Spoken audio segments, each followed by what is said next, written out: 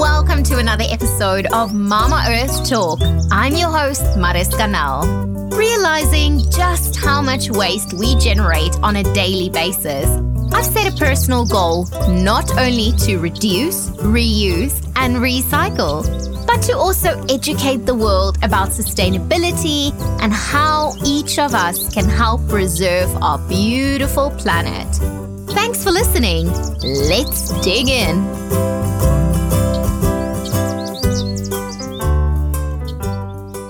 Hello, crazy birds. I hope you are all having a super fantastic day, wherever it is that you are. Currently, we are in the middle of winter and it is really chilly today where I am.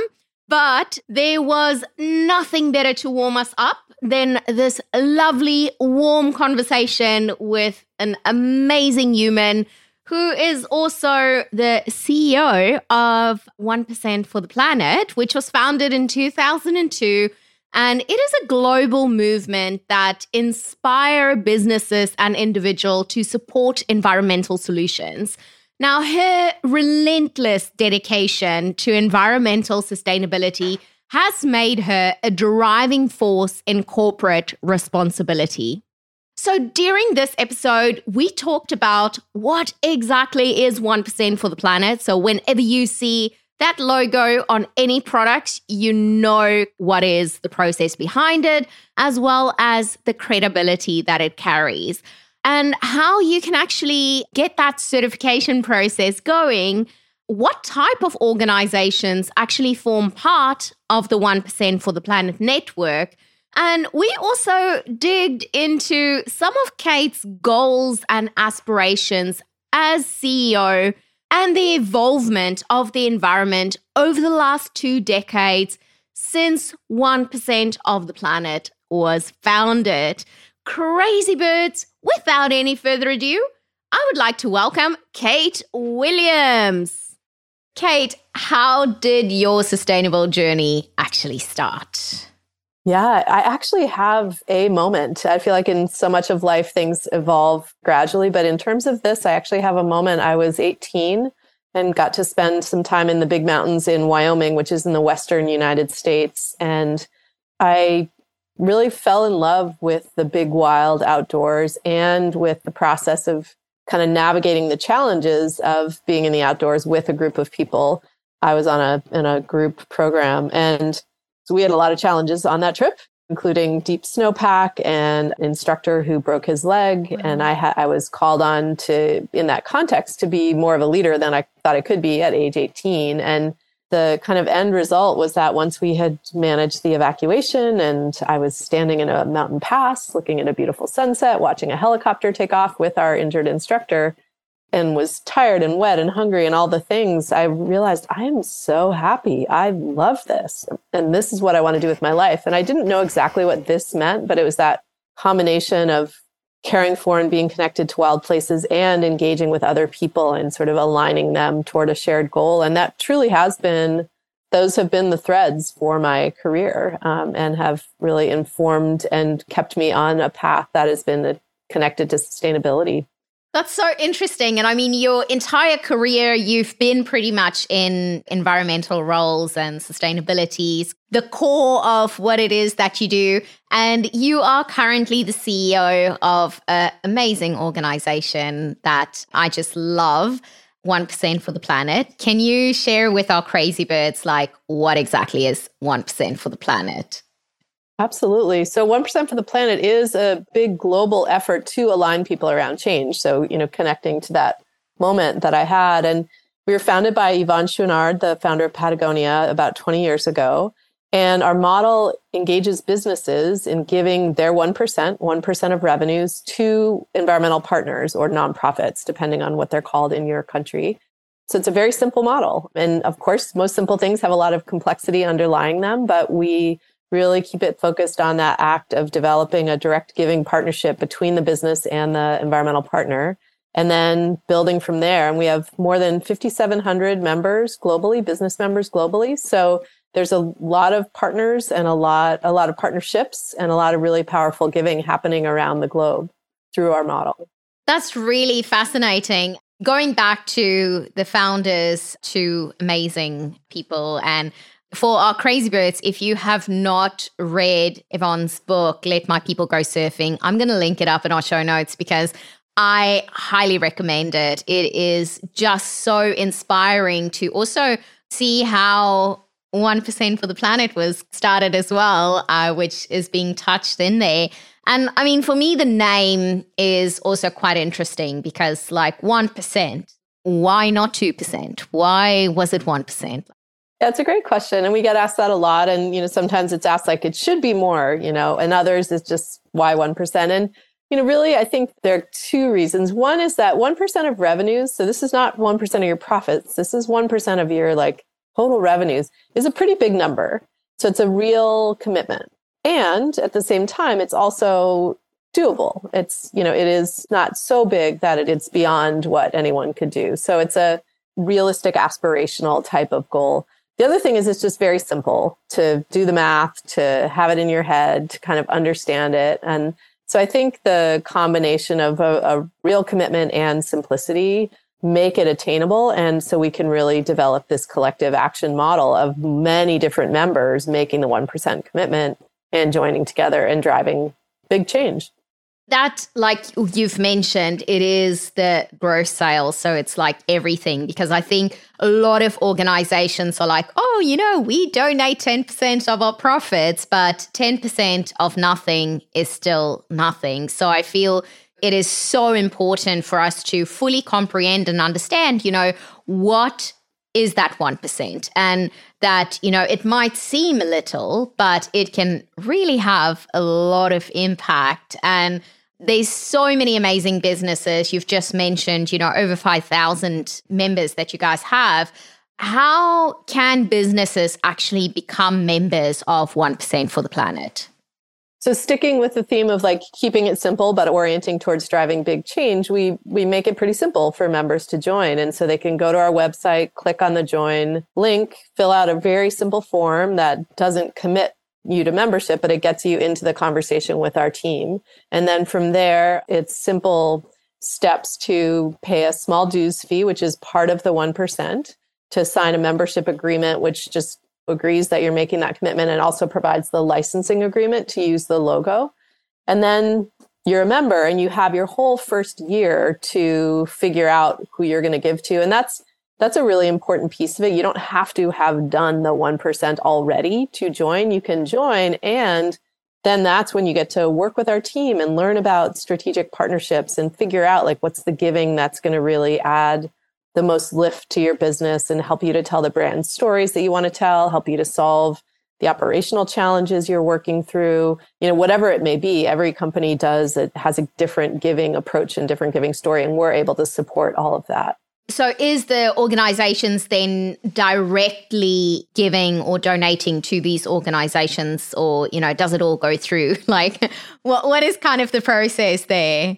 Yes. Such an important question, because we made the very intentional choice when we were founded, at our founding, not to operate like a foundation, which means we don't take all the money in and then distribute it on behalf of our members, because that kind of puts us in the way. We block the partnership, and we also create a lot of friction on the money, more overhead, all the things that we do not want to do. What we really want to keep the focus on is direct partnerships between businesses and the nonprofits they choose to give to, and keeping as much money as possible flowing from the businesses to their partners. So the only money that comes to us is the dues fee, which is a part of the 1%. And then all other giving happens directly from the member to the nonprofit. And then what we do at the end of each year, at the end of each business's fiscal year, is we certify that giving. And so we have a process where businesses submit the receipts of the donations that they've made, and they also submit documentation of their revenue. And then we do the math, and then they're certified, and then another year happens. And so it's a really partnership-focused, credible model. Every single member who's using the 1% logo has been through this annual certification process. And is that just through your organization, or is there like a independent third party that also does, some certification to make sure that whenever someone puts that logo on, they have actually done that, and it's not just, a logo that doesn't bear a lot of credibility? Yeah, no, we are the third party. So we are the third party certifier because the businesses are giving to the nonprofits and they have to provide the documentation of revenue has to be from either a tax accountant or their tax form. So it has to be something that's not self-reported. So that is one way we build it in. And then the receipts of giving are coming from the nonprofits. And so we record all of that, store all that data in Salesforce, and that's the certification. So we are ensuring that that third party, which is us, logo use is always verified each year.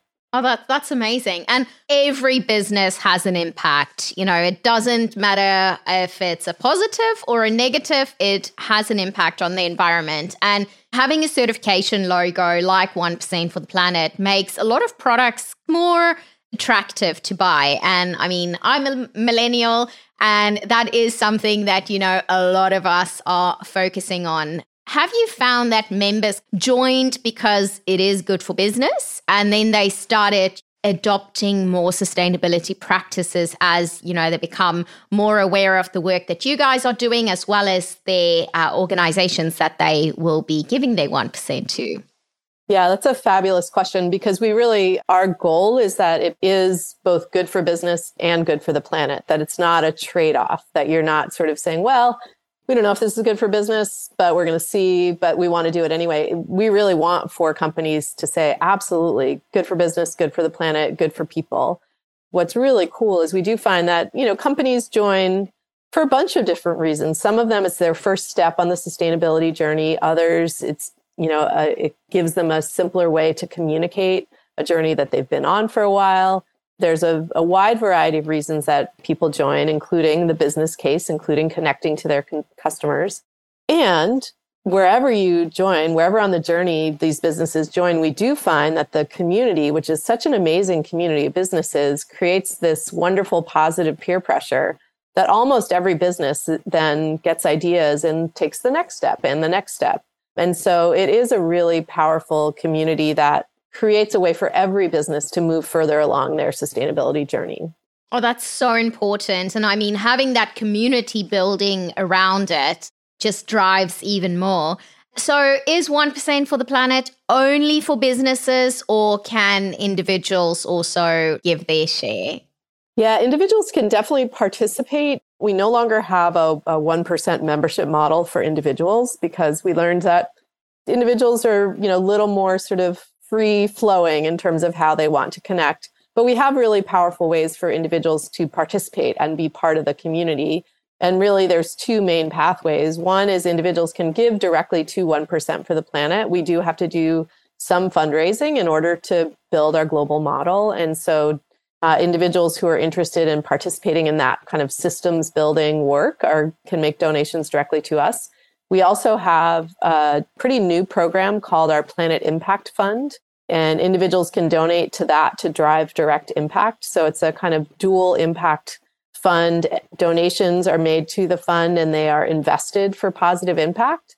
And then annually, once a year, we make a donation to a portfolio of nonprofits of 10% of that total fund. So it's both invested for positive outcomes as well as donated for positive outcomes. And that's a really exciting opportunity for individuals and businesses, actually. Yeah, oh, that's great. And I've just recently invested in a chocolate company, and every time I'm walking, you know, down the aisles and I see the chocolate, I'm like, you know, repacking the shelves, making sure it looks nice, and be so proud of some of the like stuff. And one of the things that I am recommending is to also join 1% for the Planet in the future, so future goals. But have you ever found yourself like going through some of the stores or looking out for that 1% for the Planet logo? And like, what feeling would you describe, you know, looking at that and knowing exactly what that logo means? Yeah, oh, I definitely, you know, I look at our directory, because what's really cool about 1% is you can clothe yourself from the skin out. You can get life insurance. You can find a bank. You can, you know, stock your pantry. That can all be 1%, which is so cool. I love that. And, you know, I think for me, the kind of feeling, and it really is a feeling when I see a brand that has the 1% logo, and we're now so big that I don't always, you know, I don't have all 5,500 members in my head. And so when I see a logo, particularly when it's a company that I'm not yet familiar with, I find it really moving because I'm aware, I know what a big commitment it is. And I know that, I've also, had a small business, and basically I'm running a small business with 1% for the planet. I know these decisions are really hard to make, and it takes financial discipline, and it takes strategic vision, and it's not a small thing. So I feel really moved, and I feel really connected. So it builds this relationship, because it's okay, we share this commitment. And so so it makes me commit to these brands too, because I kind of want to support them, want to see them succeed, because I'm so deeply aware of what a big commitment it is. Oh, I love that. And these organizations that is being supported through this, what type of environmental organizations form part of the 1% for the Planet network? Yeah, I love that question, because that's a huge part of what we do. We've talked about the businesses giving, and we've talked about the partnerships, and to have a partnership, you have to have that, the other side of it. And we really invest a lot in that. So we have 4 impact areas that we've created to kind of organize how we think about environmental nonprofits. And we've really worked hard to expand the definition of environmental to really represent our why, which is that we're seeking a thriving future for people and planet. So both. So what we've created with these impact areas, which are just economies, resilient communities, conservation and restoration, and rights to nature, is a way of thinking about environmentalism that really is inclusive of direct protection of wild places, sort of what you might call the more traditional environmentalism, which we absolutely need. We need protected habitats for biodiversity, for things we don't even know yet, for itself. But we also, there's so much powerful work to be done in communities that are impacted by climate change, and in the places where, people and the planet are sort of rubbing up against each other and figuring out how to coexist, and how can we make that healthy. So we're really working across all of that. And those impact areas help us and our members to sort of understand where they want to allocate their focus. And how do you determine the eligibility of these organizations? Because can't just rock up and say, hey, I want to be one of your organizations, because they obviously have to go through a vetted program as well. Definitely. And that's one of the values that we offer to our community, is that we have eligibility guidelines, and we leaned on the UN Sustainable Development Goals. So we have a framework that builds those in, not all of them, but most of them. And we really use those to guide that expanded definition of environmental, as well as some other sort of filters. And then we kind of have stages that we bring the nonprofits through. They fill out a questionnaire. We're able to assess if they meet our eligibility guidelines. And then once they're approved, we seek to really gather a lot of information about them, so that we can provide great recommendations to our businesses, and also just have great, solid information about the impact. And there are other interesting things too about is this a nonprofit that can help a business tell stories, or is it, do they have that capacity? Do they have reach? So we're able to really have a good understanding of each of the nonprofits, and then that helps to develop the partnerships that are best fit. I think that is so important, because having organizations that's kind of on board with what you're doing as well, and giving back in that way, I just think it's just, it will thrive, and it will be beneficial for both partners. How does this commitment make a tangible impact on the planet? And can you maybe share with us some of the most successful initiatives or projects that has been supported by 1% for the Planet? Absolutely. So at a high level, every year we sort of talk about our impact in aggregate in terms of the certified dollars, so the amount of giving that we have certified. So we are now at the point where, over the lifetime since we were founded, we've certified $500 million US dollars in giving. And that's what I love about that number. And I will talk about specific impact, but what I love about that number is it's this amazing democratic number, in that it's the cumulative 1% of our smallest company and our biggest company. And they can all kind of lay equal claim to that number, because everyone is proportionally given the same amount. So it's this wonderful example of collective impact, all consolidated into one beautiful number. So $500 million lifetime giving at this stage. And that is made up of literally thousands of partnerships. And so the impact is very specific in some cases and tiny and super local, like supporting cleanup effort on a local beach. That is the town beach that people in that community go to. So, say this beach is in California, not something that you in Perth would necessarily know about, but it's like they're able to measure the, poundage of trash that is removed, and that has meaning. At a larger scale, we have large companies like Caudalie, which is a large skincare brand, a global skincare brand, and they've focused on tree planting as a climate mitigation effort, and they've planted 10 million trees with strong nonprofits who are tracking those trees and doing, really great effort to make sure that those are truly lasting contributions to carbon sequestration. So that's one really tangible example. We do encourage and support unrestricted giving. So sometimes, and particularly this is true in climate, a donation to a nonprofit today may not have like measurable impact in terms of carbon or, metric tons or those measurable outcomes until 3 or 4 years from now. But it's really critical to make the philanthropic investment now to get that work underway. And so, sometimes there's also a time lag. So we really support companies in understanding what they expect in terms of metrics, what they need, what timeline they're on, what kind of change they're trying to drive. And then we help them to surface and tell those stories through the partnerships that they lean into.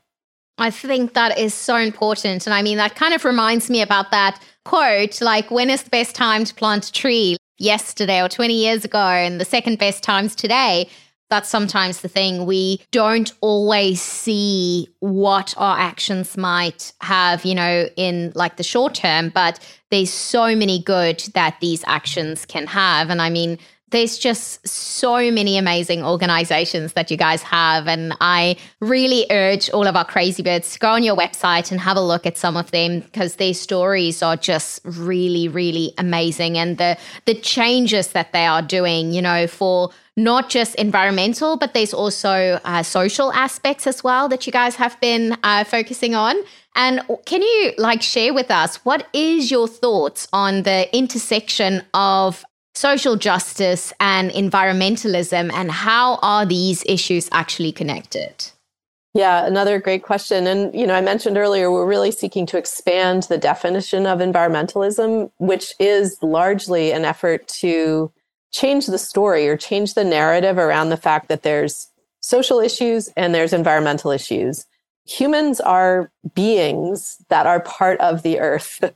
We are not connected. I think a lot of our advancement, I'm trying to think of words that are not like linear or positive, in the sense that, I think as we have become more, quote, civilized, we have perceived ourselves as more disconnected from nature, when in fact, we continue to be beings that are part of the earth. And so I think what we are trying to do in terms of how we think about environmentalism is really bring that to life in the tangible, real ways that it shows up. So we certify giving for things like food banks is one great example. And we used to not do that because that was seen as social giving. But as we really dug into it, it's like, okay, food banks, many of whom's stated mission is to alleviate hunger, are also removing food from the waste stream, which has a significant reduction in greenhouse gas emissions. And so we are able to say, even if that nonprofit is not sort of claiming that as their primary impact, if their stated impact is focusing on feeding the hungry, but it also has this reduction in greenhouse gas emissions,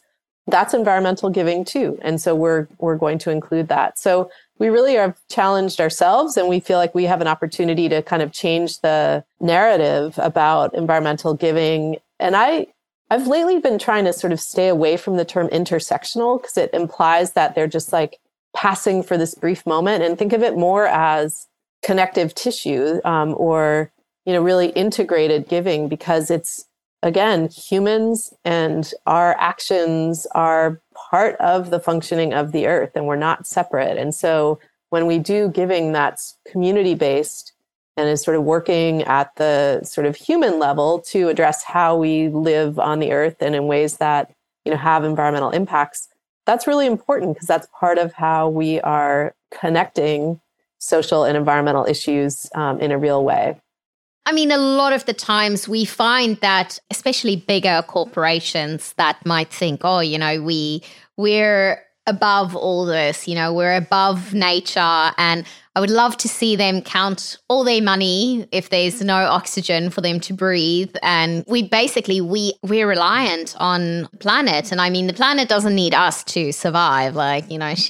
She'll be okay, but we definitely need her. And I think just a couple of days ago, I actually saw on LinkedIn, someone was looking at different corporate logos and saying can you identify these logos? And they were all kind of just like the outline. And then on the other side, it had the animals. And so many people could identify every single brand on that, but struggle to name just one of the animals. So I just think that just shows you we are kind of disconnected from nature and we are moving further away. And I think it's great that, there is organizations that's kind of making us aware that, hey, hang on, we are actually all connected, and trying to make sure that we realize that before we can still kind of change things and actually survive, because that's in the end, our survival is depending on whether we are actually acting on these environmental issues at the moment. Absolutely. Yeah, I think that's really well said. And that's so much what we are focused on. And we also, the scale and complexity of the environmental issues that we face means that we need to be thinking about it in so many different and complex ways. So while we want to protect wild places, we also want to take action in places where we can make communities more resilient, in part by creating awareness of the fact that even if you live in an urban setting, you are connected to nature. And, so there are great efforts to have kids involved in, urban gardens and things like that are, that's not a big wild outdoor experience, but it's very much a deep connection to nature. And it's so important. So really creating that equal access. So that gets to the justice aspect of it. Equal access to that understanding of our connection to nature is such an important commitment for us. Definitely. And I feel it also really takes great leadership to pull that through with organizations. And as the CEO of 1% of the Planet, what are some of your goals and aspirations? And how do you drive that through the organization as well as your team? Yeah, that's a good big question. I think about that a lot. And I think, what I really try and think about is what are the very few decisions that I should make and the kind of things that are important for me to lead on, and what are all the many other things that should be distributed across our amazing smart team. Because I really believe that, the risk of leadership is narrowing too much power into one person, and thus that person is the limiting factor. And that's also, not fair and not equitable.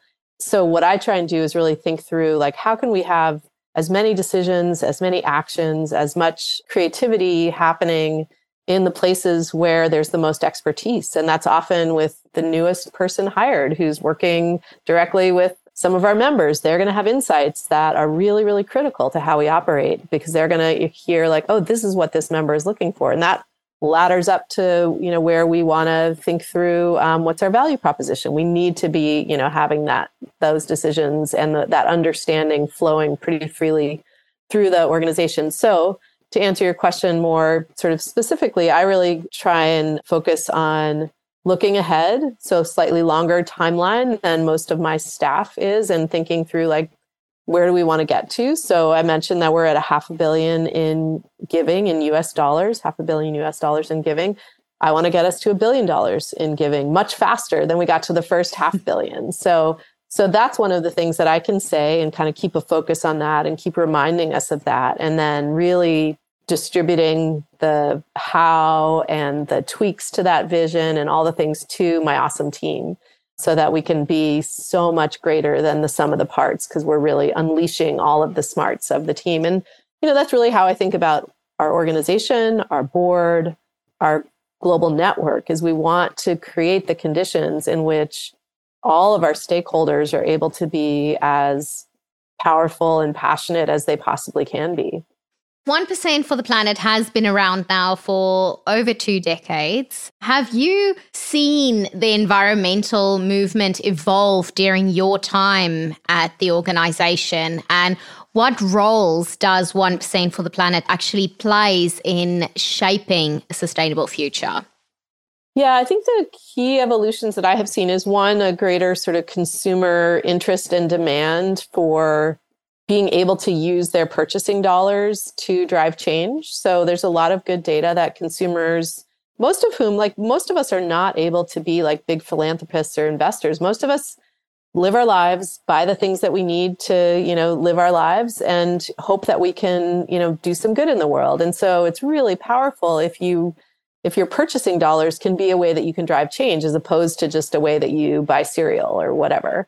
And so that shift has really accelerated over the last 6 to 8 years. And I think what it's done for the environmental movement is it's definitely engaged businesses more in seeing that it's an important aspect of the way in which they're operating, that they need to be responsive to that.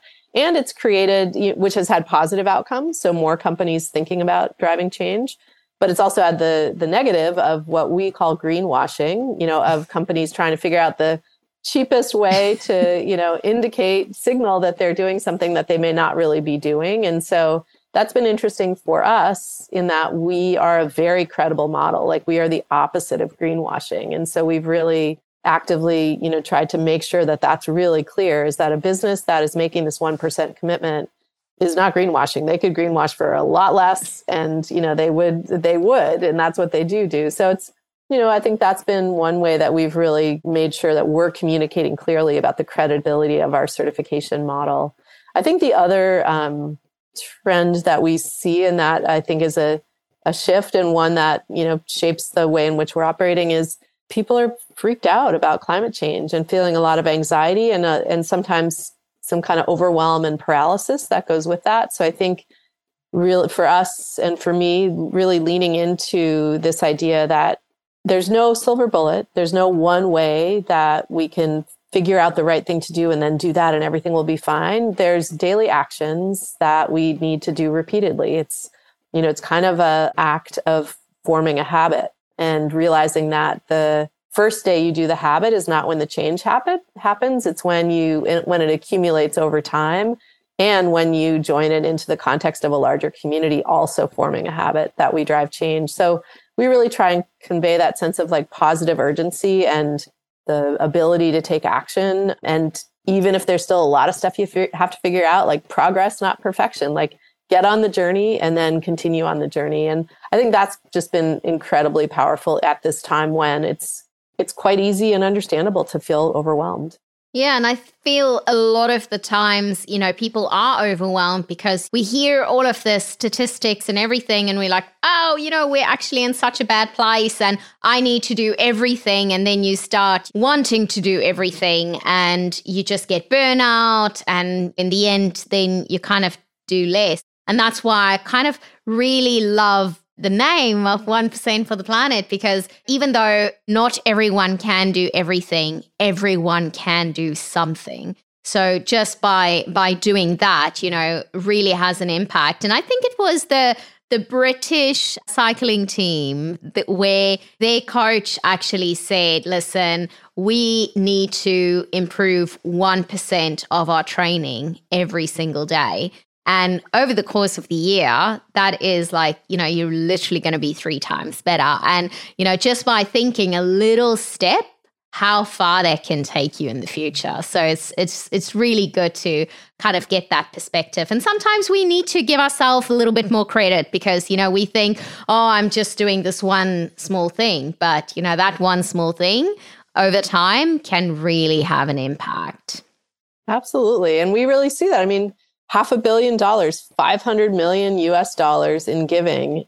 And the components of that, there are more, $500, $100, very small. That's made up of more very small donations than it is of just 1 or 2 large donations. So, and that's like the accumulation of little steps adding up to a really big, meaningful number that is driving deep, broad change across the planet. That is so true. And I mean, when I was in primary school, I can still remember we had a teacher, like all of the kids, everyone wanted note money. No one wanted the coins because, they weren't very valuable. And then she taught us this very valuable lesson where a 1 cent actually makes a 10-cent full, and a 10-cent make a one, like we were in South Africa, so rand, a rand or dollar, wherever you are. And that just kind of goes more and more. So without that 1 cent, you can't make the others full. So no matter how small amount of money you've got, it can fill up something. So it's definitely worth looking at that as well. Kate, as the CEO, what are some of the challenges that you face in promoting and implementing the 1% for the Planet initiatives on a global scale? And how do you address these challenges? Yeah, I think growth, probably some of the challenges are very similar to what any, business or nonprofit faces as they grow, which is that we have more staff and we, have the need to maintain or create the ways that we can keep everyone aligned in the same direction, even as we're getting more complex. So, at one basic level, some of the challenges that take up my brain space just have to do with the act of scaling entity. And I say that not to be kind of boring and bureaucratic, but I think the act of aligning people toward a shared goal is really fundamental to driving any change.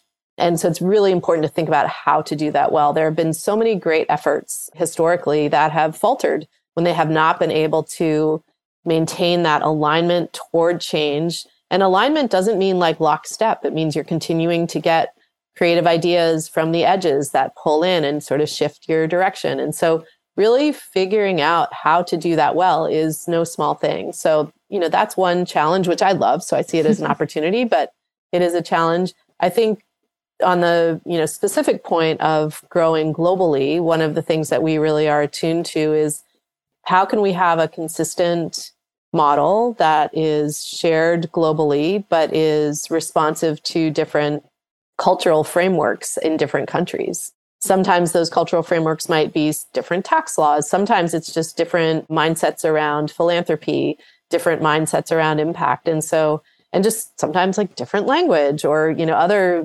features of a global community. And so the way we are tackling that is right now, all of our staff is based in the US because there's a lot of laws and just bureaucracy associated with establishing a footprint in other countries. We do have a France chapter. So we have a licensed chapter in France. We kind of tested that as a model. We are actually not going to replicate that model, but we are going to move toward having some in-country staff reporting into global so we can maintain that brand and model consistency, even while we're also building in that responsiveness to cultural specificity. So again, it's a challenge, but also a great opportunity and one that's fun to figure out. Oh, that's great. It sounds really like, there's quite a lot of opportunities for you guys still out there to grow. And can you share with us maybe some of the upcoming projects or initiatives that 1% for the Planet is currently working on?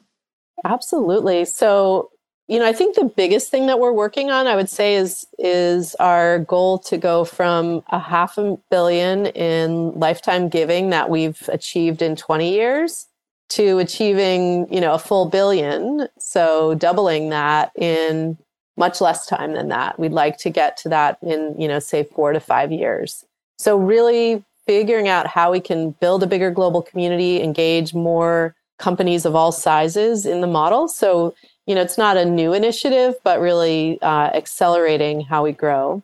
The other is really growing this Planet Impact Fund, and because that's another philanthropic tool that can help us to drive change through both those investments and the granting that we do annually. So it's a kind of another way that we're able to innovate with environmental philanthropy that we're really psyched about, and it helps us to drive more impact.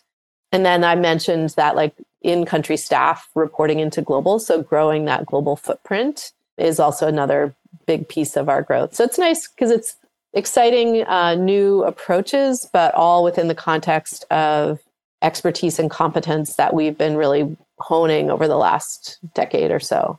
Oh, it sounds really amazing and so many great opportunities. So we'll definitely be keeping an eye on you guys and, seeing this grow, and hopefully more organizations can join and get certified. Is there any advice that you can give, like individuals or businesses that actually want to make a positive environmental impact, but not kind of sure where to start?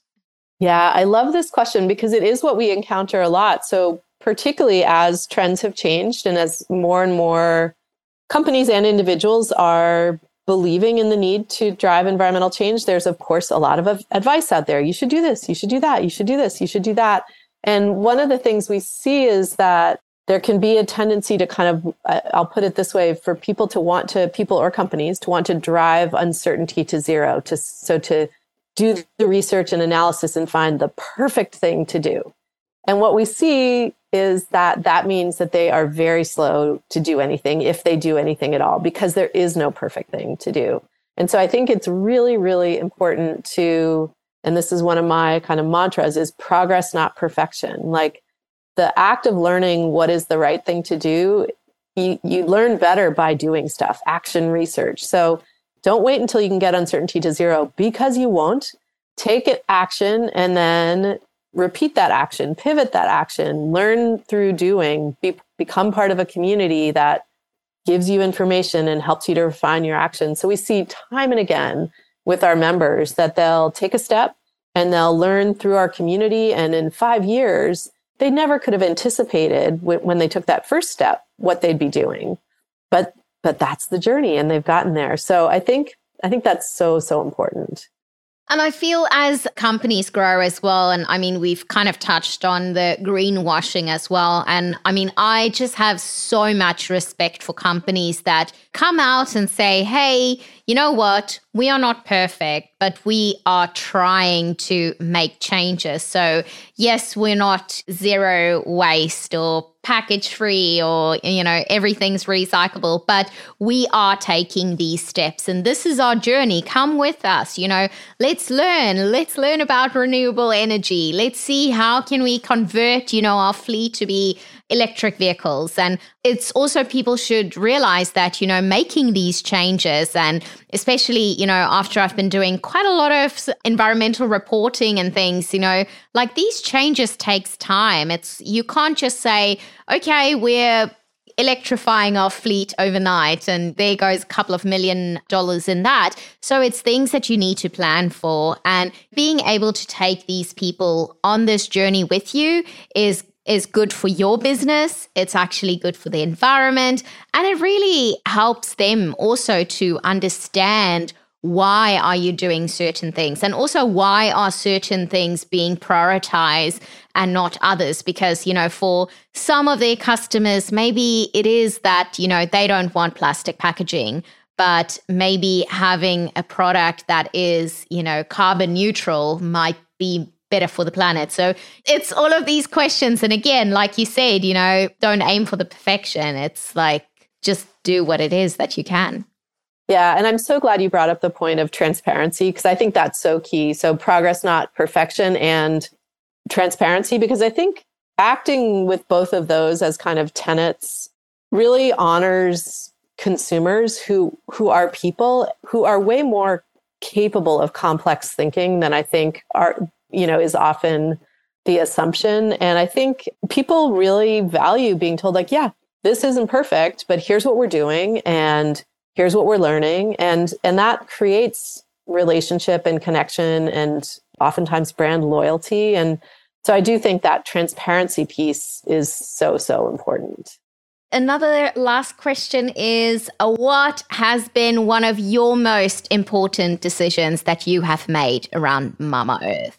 Such a hard one, because some of them are such micro decisions that I think make such a big difference. But I would say probably the most important decision over the course of my lifetime is to always make time to get my feet on the ground, literally and figuratively sometimes, but like literally to get my feet on the ground and stay connected to nature, even though sometimes that's not how I'm actively working on behalf of Mama Earth, but just keeping myself connected to trees and dirt and mountains and keeps me healthy and grounded and able to, keep doing the work that I do.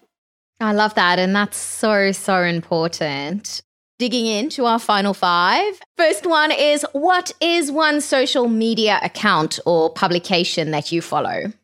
A publication that I read pretty much cover to cover, so it's not a social media account, it's a print account, is The Atlantic Monthly, which is a magazine, and I just find it to really get my brain going. Awesome. And what is your hope for Mama Earth going forward? My hope is that her resilience can remind humans living with Mama Earth that we are also resilient and that we can work together. And what advice can you give our crazy birds this week to help out Mama Earth? I think my advice is to do one thing. Don't feel like you have to do everything. Do one thing and then do the next thing. I love that. Such great advice. And what is one sustainability fact that you like to use in a room with people not yet on a sustainable journey?